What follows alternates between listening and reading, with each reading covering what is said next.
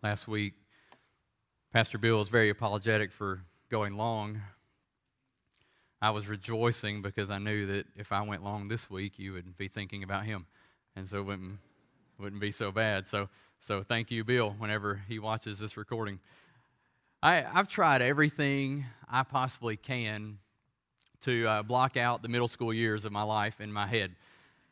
It was probably the three most traumatic years of my life, and I do not envy any of you teenagers in here or about to be teenagers that are in the 6th, 7th, or 8th grade. I pity you, and maybe that's why God called me to minister to you specifically. I don't know. But I just couldn't stand it. One thing that I have not been able to get out of my head about middle school, though, was the first day that I walked in science class, and the teacher said, "Today we're dissecting frogs." And I looked and I was thinking, this is a great day. This is the best day of middle school, and I'm not sure of the sanity of a teacher that will give a middle school boy a scalpel and a dead animal. But we did it anyway. And what I learned was this, is that I had spent most of my life, obviously I was a little boy, so playing with frogs. Frogs fascinated me. I enjoyed them. I had older sisters. There was all sorts of things that you can do with a frog with older sisters. And so I enjoyed frogs, but I didn't know a lot about frogs, is what I learned. Because when we started dissecting a frog, there's a lot to a frog. There's more to what meets the eye. You start digging in there, and what I found is that when you start looking at small pieces of frogs and play with them, it's easy to lose sight of the big picture even. Because in the next class, when I took the frog's eyeball, no one knew what it was. And I thought that was funny. The same is true of the gospel. The same is true of the gospel. The gospel is rich and it's unending in depth when we dissect it. There are so many glorious truths about the gospel that we can never mine them all. We can never overstudy the gospel.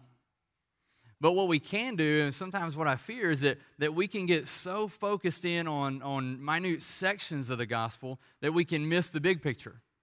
Just like when I took the eyeball from the frog in the next class, no one knew what that was. Why? Because they didn't see the big picture. They just saw this thing in my hand that I was playing with on the table in my desk. They had no idea what that was. And so sometimes we can talk about all these different aspects of the gospel without providing the reference point, and we can miss what it is. We live in the Bible Belt. We hear the word gospel all the time, the gospel, the gospel, the gospel. But yet we live in the midst of a land and a region, a county, a city that has a lot of misunderstandings about what the gospel is. Some of our teenagers went to a store here in town, and they took a video camera, and they just asked a simple question. They went up and said, "Hey, can I interview you?" And the individual, if they said yes, they would say, "Okay, well, can you tell me what is the gospel?" And people would reply in a multitude of ways. Some of them nailed it, but most of them did not. Most of the people that replied did not know what the gospel was. There was all sorts of answers. There was answers, going to church. That's the gospel. Being a good person. That's the gospel.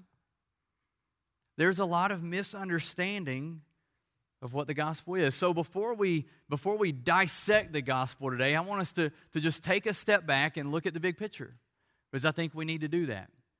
So what is the gospel? If somebody comes to you, what is it? If somebody says, "Listen, I want to give you, can you just tell me in 60 seconds or less, what's the gospel?" How will you answer them? Do you understand the gospel, that the gospel is the truth that God created us from nothing? He created us to have a relationship with Him, to be with Him.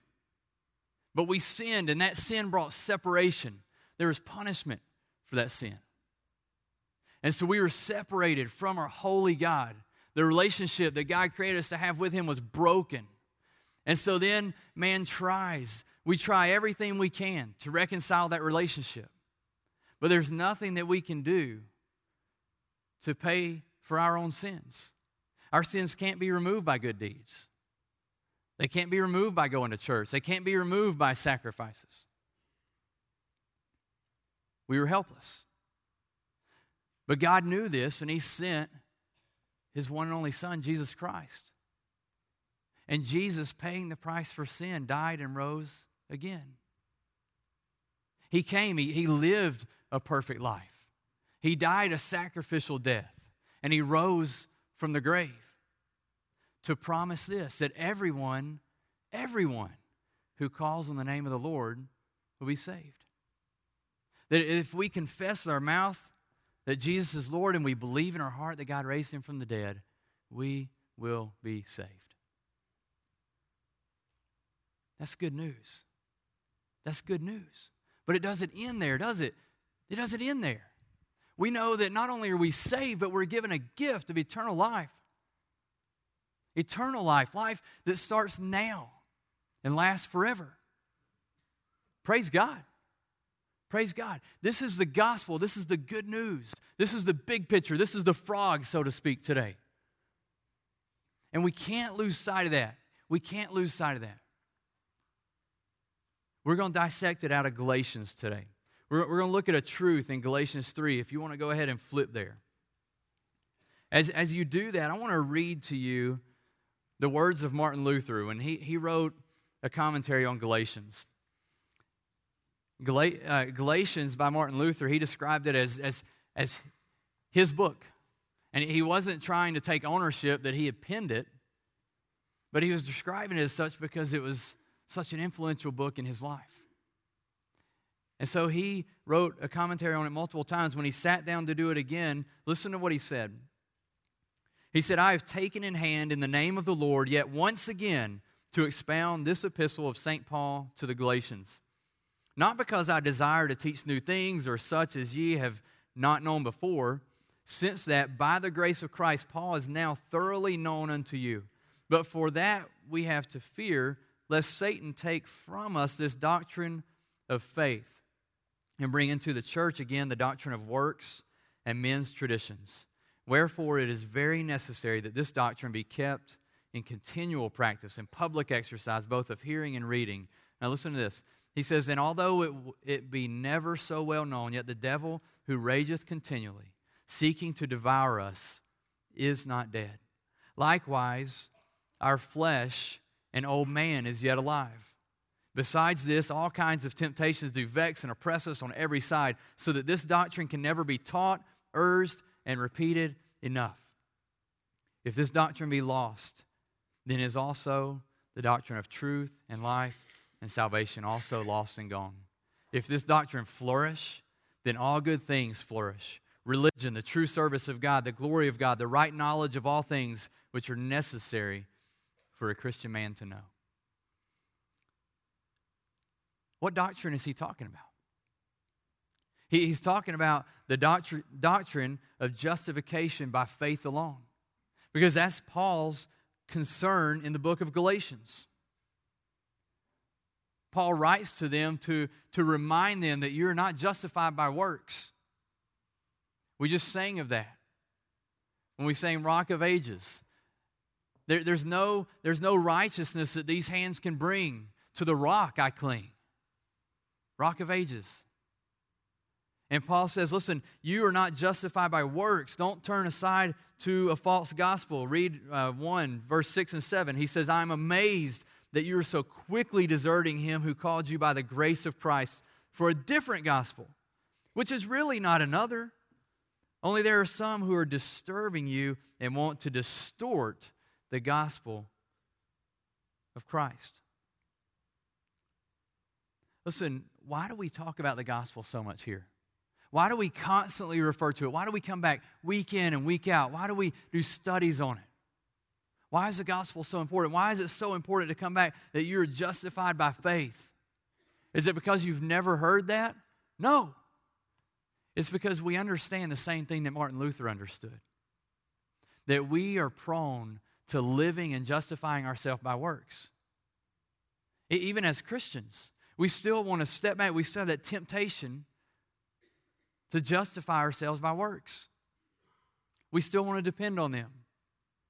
Whether it's works of vengeance instead of allowing God to do that. Whether it's works to show how good of a Christian we are. We want to be nice. We want to tithe, go to church, and all these things. We're tempted to think that those things are going to make us a better Christian. That they're going to bring more pleasure from God in us. Are those things wrong? No. No. They're fruits of our salvation. But they're not the basis of our salvation. And that's what we so often are pulled back to. The Galatian Christians are struggling with this. They're struggling with a distortion of the gospel. It's not a whole nother gospel. It's just a distortion. It's become fuzzy. The doctrine that they clung to in Galatians chapter 3, Paul begins making a point in the first 9 verses. He makes 2 points in those verses. The first one is this, is that when you came to Christ, when you were saved, how were you saved? You were saved by the Spirit, by the work of the Spirit, through faith. Your works didn't save you. They did not save you. It was the Spirit of God working in you that saved you. You did not earn your salvation, so now do you depend on works? No, we depend on Christ. The second point, he does the same thing as he does in Romans 4. He brings back the classic example of the pillar of the faith. Who? Abraham. He says, listen, Abraham, he was justified by faith. Abraham, the father of our faith. We read in Genesis 15:6 that Abraham did what? He believed, and it was reckoned to him as righteousness. It wasn't because of what he did, it was his faith. Now listen, the temptation that we struggle with is to follow after a distorted gospel. Is to follow after a gospel that would say, listen, yeah, okay, I'm saved by faith. I believe that. Intellectually, I would say that. And I think most of you in here would say that same thing. If we walked up to you one by one and said, how are you saved? By works or faith? You would say by faith. Some of you wouldn't. Some of you are counting on works. But most of you would say faith. But we're tempted to follow after a distorted gospel beyond that and start depending then on our works. And so Paul is addressing this in Galatians 3. Turn with me to our text today, Galatians 3. We'll be in verses 10 through 14. Hear the word of the Lord. For as many as are of the works of the law are under a curse. For it is written, cursed is everyone who does not abide by all things written in the book of the law to perform them. Now that no one is justified by the law before God is evident. For the righteous man shall live by faith. However, the law is not of faith. On the contrary, he who practices them shall live by them. Christ redeemed us from the curse of the law, having become a curse for us. For it is written, cursed is everyone who hangs on a tree, in order that in Christ Jesus the blessing of Abraham might come to the Gentiles, so that we would receive the promise of the Spirit through faith. Now look at these first 2 verses. Paul is driving home the point here, that we are justified by faith. We talked about his first 2 points in verses 1 through 9, that you come to Christ by the Spirit, and that Abraham was justified by faith. And now he says, listen, here is the nail. Here's the nail in the coffin, that works do not justify you in the sight of God. Only faith justifies you in the sight of God. You're not justified by works of the law. He says in verse 10, as many as are of the works of the law are under a curse. This is a summary statement. It's a summary statement for the next 2 verses. He's quoting Deuteronomy 27, verse 26 there. We know elsewhere in the New Testament, in Romans 3, verse 10, there's no one who seeks God. No one is good. 3:23, very familiar verses. For all have sinned and fallen short of the glory of God. James 2:10, what does it say? It says, whoever keeps the whole law, yet stumbles at one point, he has become guilty of all. We are not justified by works. Look at verse 11. Now that no one is justified by the law before God is evident. No one. No one is justified by them. He says in 10, everyone is cursed who does not abide by all things. No one is justified by the law. You see? Are you hearing what he's saying? He says, listen, if you're going to be justified by works, you've got to keep them all of them. Same thing James says. But you don't. You know that. I know that. We don't keep all of them, do we? There's no way. There's no way. But if there's just one that we miss, we're guilty of what? We're guilty of them all. This is a heavy burden. And not only that, verse 11,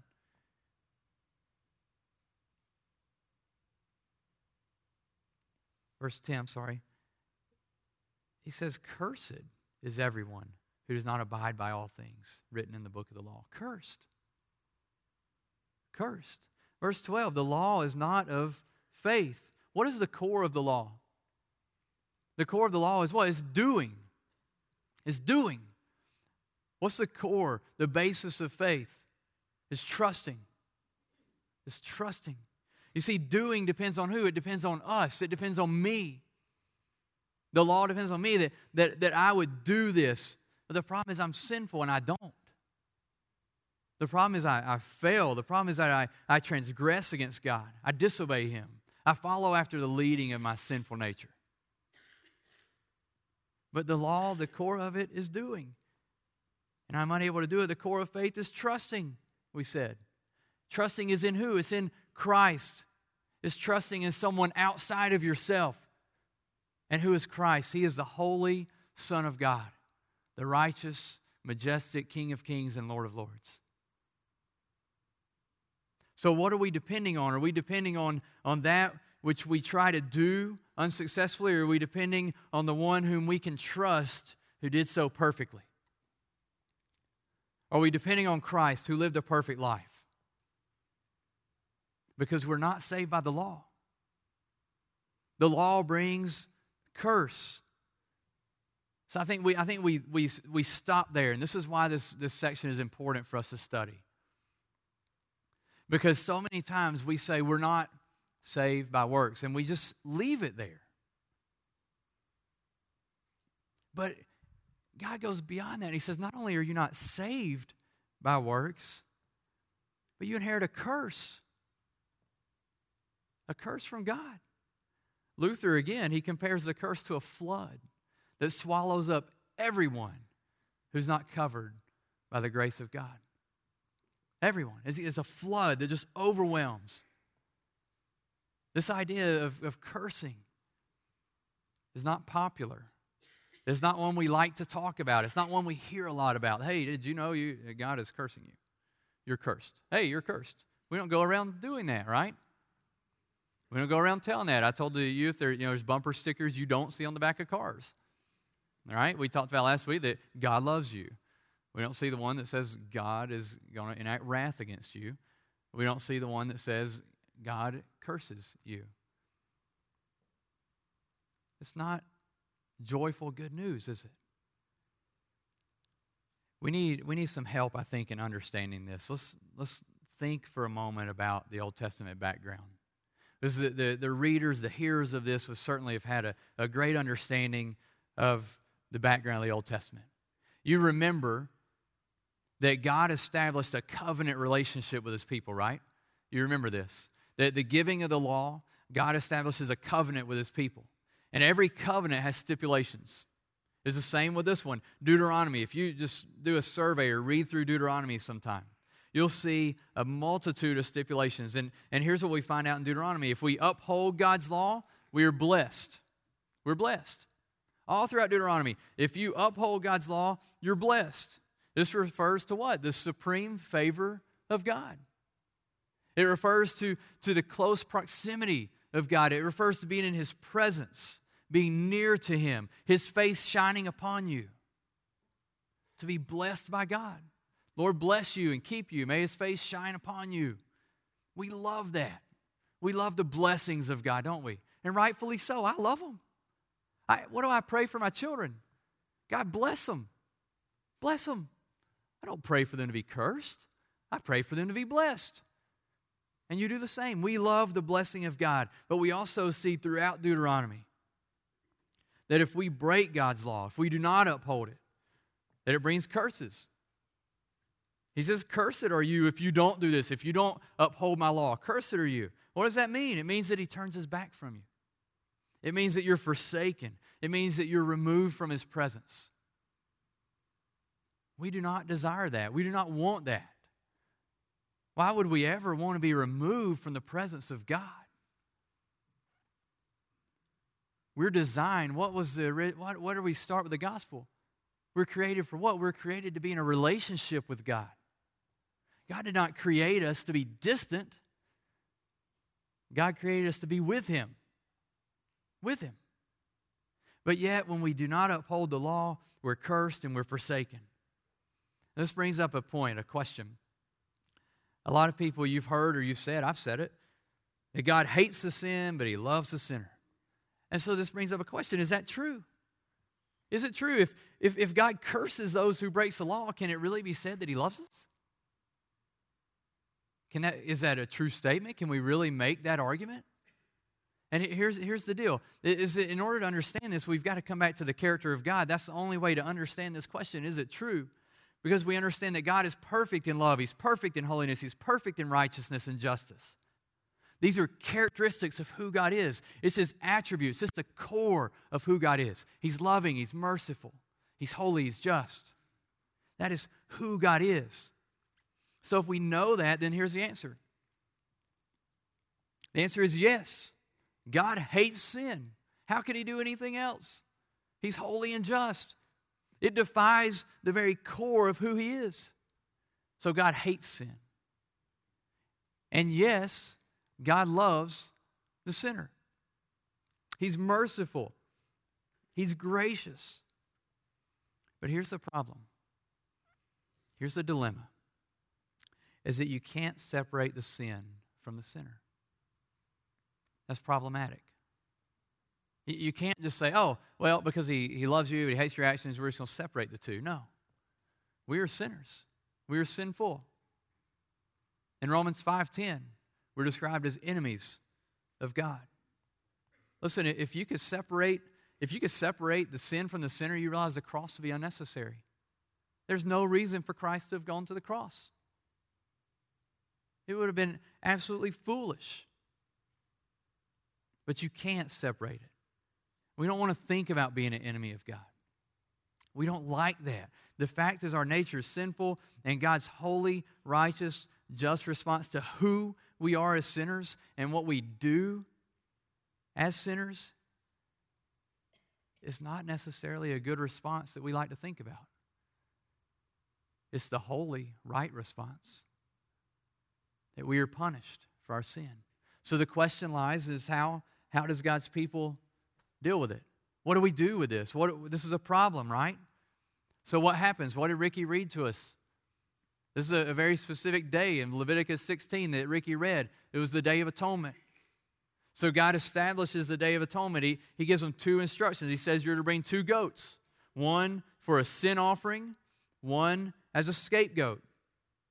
The goat or the lamb for a sin offering is to be unblemished. And it was killed and sacrificed for the sins of the people. You're well-versed, most of you in here. Not everyone, but most of you in here are well-versed. And you know where that leads, that Jesus is described as what? The Lamb of God. John looks at Him in John 1:29. He says, behold, the Lamb of God who takes away the sins of the world. In 1 Peter 2:19, we're found out that we're redeemed with precious blood from what? An unblemished Lamb of God. That perfect sacrifice, the one that was to atone and to pay for the sins of the people, Christ fulfilled that. He died in the place of the people. His blood atoned for our sin. We understand that. But what about the second one on the Day of Atonement? What of the second one? It's the scapegoat. The scapegoat. Turn with me to Leviticus 16. You hear the word scapegoat. That's something you're familiar with, right? A scapegoat is, while you're turning there, a scapegoat is someone who, although is innocent, is blamed for the sin or the crimes of others. We're familiar with this. This is where we get this verse. This is where we get it from. Listen, let's read verse 7 through 10 again. Leviticus chapter 16, verse 7 through 10. It's the third book of the Bible if you need help getting there. Genesis, Exodus, Leviticus, chapter 16. Verse 7, he shall take the 2 goats and present them before the Lord at the doorway of the tent of meeting. Aaron shall cast lots for the 2 goats, one for the Lord and the other lot for the scapegoat. Then Aaron shall offer the goat on which the lot for the Lord fell, make it a sin offering, but the goat on which the lot for the scapegoat fell shall be presented alive before the Lord to make atonement upon it, to send it into the wilderness as the scapegoat. When he finishes atoning for the holy place, verse 20, when he finishes atoning for the holy place and the tent of meeting, the altar, he shall offer the live goat. This is the scapegoat he's talking about in verse 20. Then Aaron shall lay both of his hands on the head of the live goat and confess over it all the iniquities of the sons of Israel and all their transgressions in regard to all their sins, and he shall lay them on the head of the goat and send it away into the wilderness by the hand of a man who stands in readiness.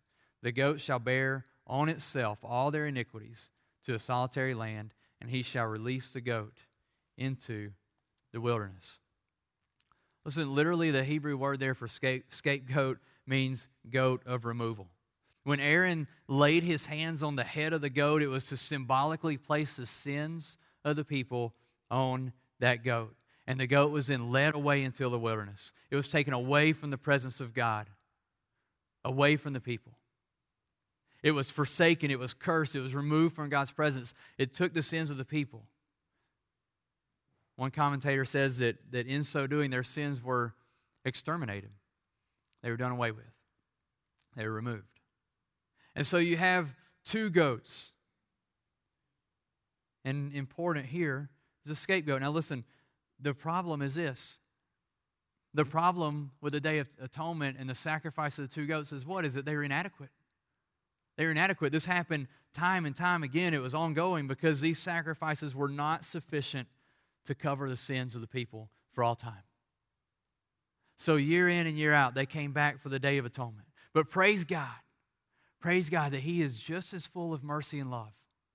He's just as full of grace as He is righteous and holy and just, that He would provide a way, that knowing that this sacrifice is inadequate, that He would provide one that is adequate in Christ. He would provide Christ as an adequate sacrifice for us. You see, the only way that God can satisfy the totality of His character is what? Is by sending Christ. Because in Christ's work on the cross, we see what? That the holiness, the wrath of God is appeased fully. Punishment is poured out upon sin. Sin is punished. Sin is dealt with. But we also see the utmost demonstration of God's love and grace and mercy. We see both of those in the cross. Both of them.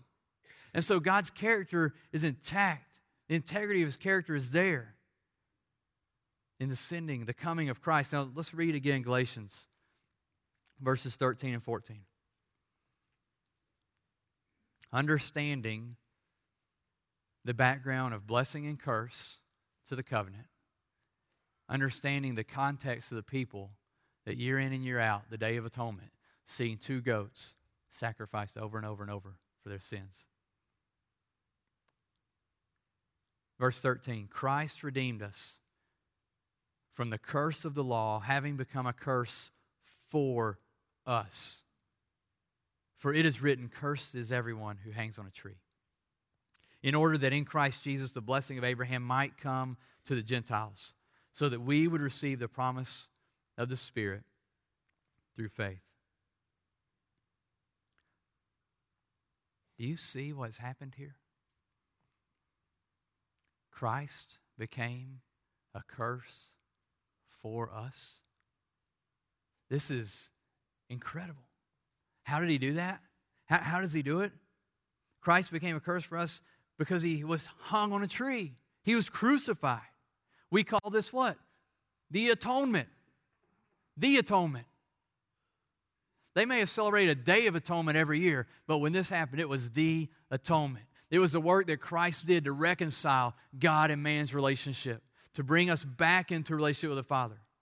Do you see the amount of divine foreshadowing that happened in Leviticus 16? Do you see that? That God was preparing His people. He was preparing us to have a better understanding of what Christ did on the cross. Every year, when those two goats were brought, one was sacrificed, one was sent away, we have a better understanding that Jesus Christ is the Lamb of God, but He's also our scapegoat. Think about it. Not only was Jesus the Lamb, but He was forsaken. He was delivered up to the Gentiles. The Gentiles, not the people of God, not the Jews. He was delivered to the Gentiles, the Romans. And then what was He done? He was sent out of the city to Golgotha. Out of the city, away from the symbolic presence of God in the temple. He gave His life. He died in your place, in my place. But in so doing, the sins of the world were placed upon Him as well. And He removed them. He removed them. Both of the sacrifices from Leviticus 16 are fulfilled in Christ. Both of them. And they're no longer inadequate. When Christ does it, it's done. It's adequate. It covers all sins for all times. That all who trust in Him will be saved. Not by works. Not by works. Not by obeying the law, but by trusting in Christ. Listen, the curse that is mine, the curse that I deserve, the curse that you deserve, Christ took it away. He became a curse for us, Galatians says. A curse for us. God does not ignore your sin. I think some people think that God just ignores it. He doesn't. Sin has a price that must be paid, and it's either going to be paid by you or by Christ. Sin has a necessary price. God does not overlook it. But the glory of God is this, that He does not overlook it, but He pays the price in the blood of Christ. He pays the price. He knows that if you've trusted in Him, your debt has been paid. Your debt's been paid. Christ became a curse for you by hanging on a tree. By hanging on a tree. This is amazing. This is amazing. We saw the big picture. We saw the gospel, the whole thing. From beginning to end, from Genesis to Revelation, we saw that. And when we start to dissect it, what does it teach us? That if you are in Christ, you're going to inherit the richest blessing you can fathom. You inherit what? You inherit a restored relationship, daily living in the presence of God, the indwelling Spirit.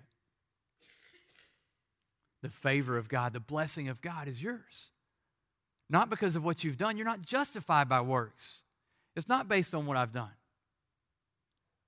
It's based on the work of Christ on the cross. But we also learn that if you're not standing in faith in Christ, then you're under a curse. God looks upon you and says, "Cursed are you. You have broken the law." The favor of God is removed. The presence of God you're cast out of. Our standing as blessed or cursed depends wholly on faith in Christ. Wholly. Who you are and what you've done doesn't make any difference at all. Who Christ is and what He's done makes all the difference. Is your faith in Christ? Is your faith in Christ? Galatians 3:14, why did He become a curse? Listen, in order that in Christ Jesus the blessing of Abraham might come to the Gentiles. That's you and that's me. Why did He become a curse? That we might inherit the blessing of Christ. That we might inherit the rich blessing of God. Wow. Man, that's amazing that we would be declared righteous by faith. That no matter what Satan does, that we know that we're not justified by works. That we can't lose our salvation because of works, because we are never justified by works. So that when Satan tempts me to despair, listen, before the throne, when Satan tempts me to despair and tells me of the guilt within, upward, I look and see Him there who made an end of all my sin. Because the sinless Savior died, my sinful soul is counted free. For God, the just, is satisfied to look on him and pardon me. This is a glorious truth, that Christ became a curse for us, that we might inherit the blessing of God. So the question is simple today. What are you relying on? Are you relying on your works to justify you in the sight of God? Or are you relying on faith in Jesus Christ to justify you in the sight of God? Believer, are you living by faith? Or are you falling into a distorted gospel? Are you falling prey to a distortion of the gospel?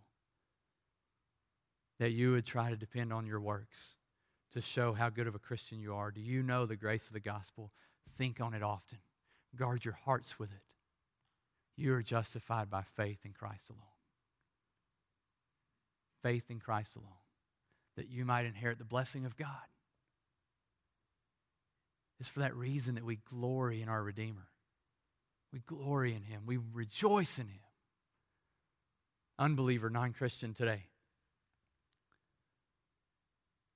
Are you seriously shouldering the weight and the burden of the curse of knowing that you cannot live up to the law that you so hard try to live by? You cannot do it. If you break one law, you're guilty of it all. And you are not justified by works. It's in faith alone.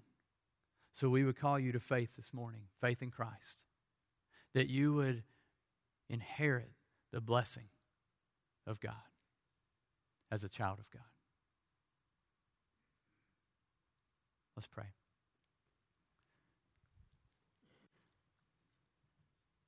Father God, we come before you and we praise you that, God, you did what we were unable to do. That, God, you saved us by your grace. As a demonstration of your love and mercy, you saved us from the curse, from your wrath. Thank you, God. Father, as believers, we ask that you would use this glorious truth to strengthen our faith, to bring our hearts to a point of overflowing in rejoicing and thanksgiving and worship for you. And God, for those here this morning, God, who do not know you, God, I pray that you would open their eyes to the truth of the gospel, the work you did on the cross. That as with the rest of us, they might glory in their Redeemer. It's in the name of Christ we pray. Amen.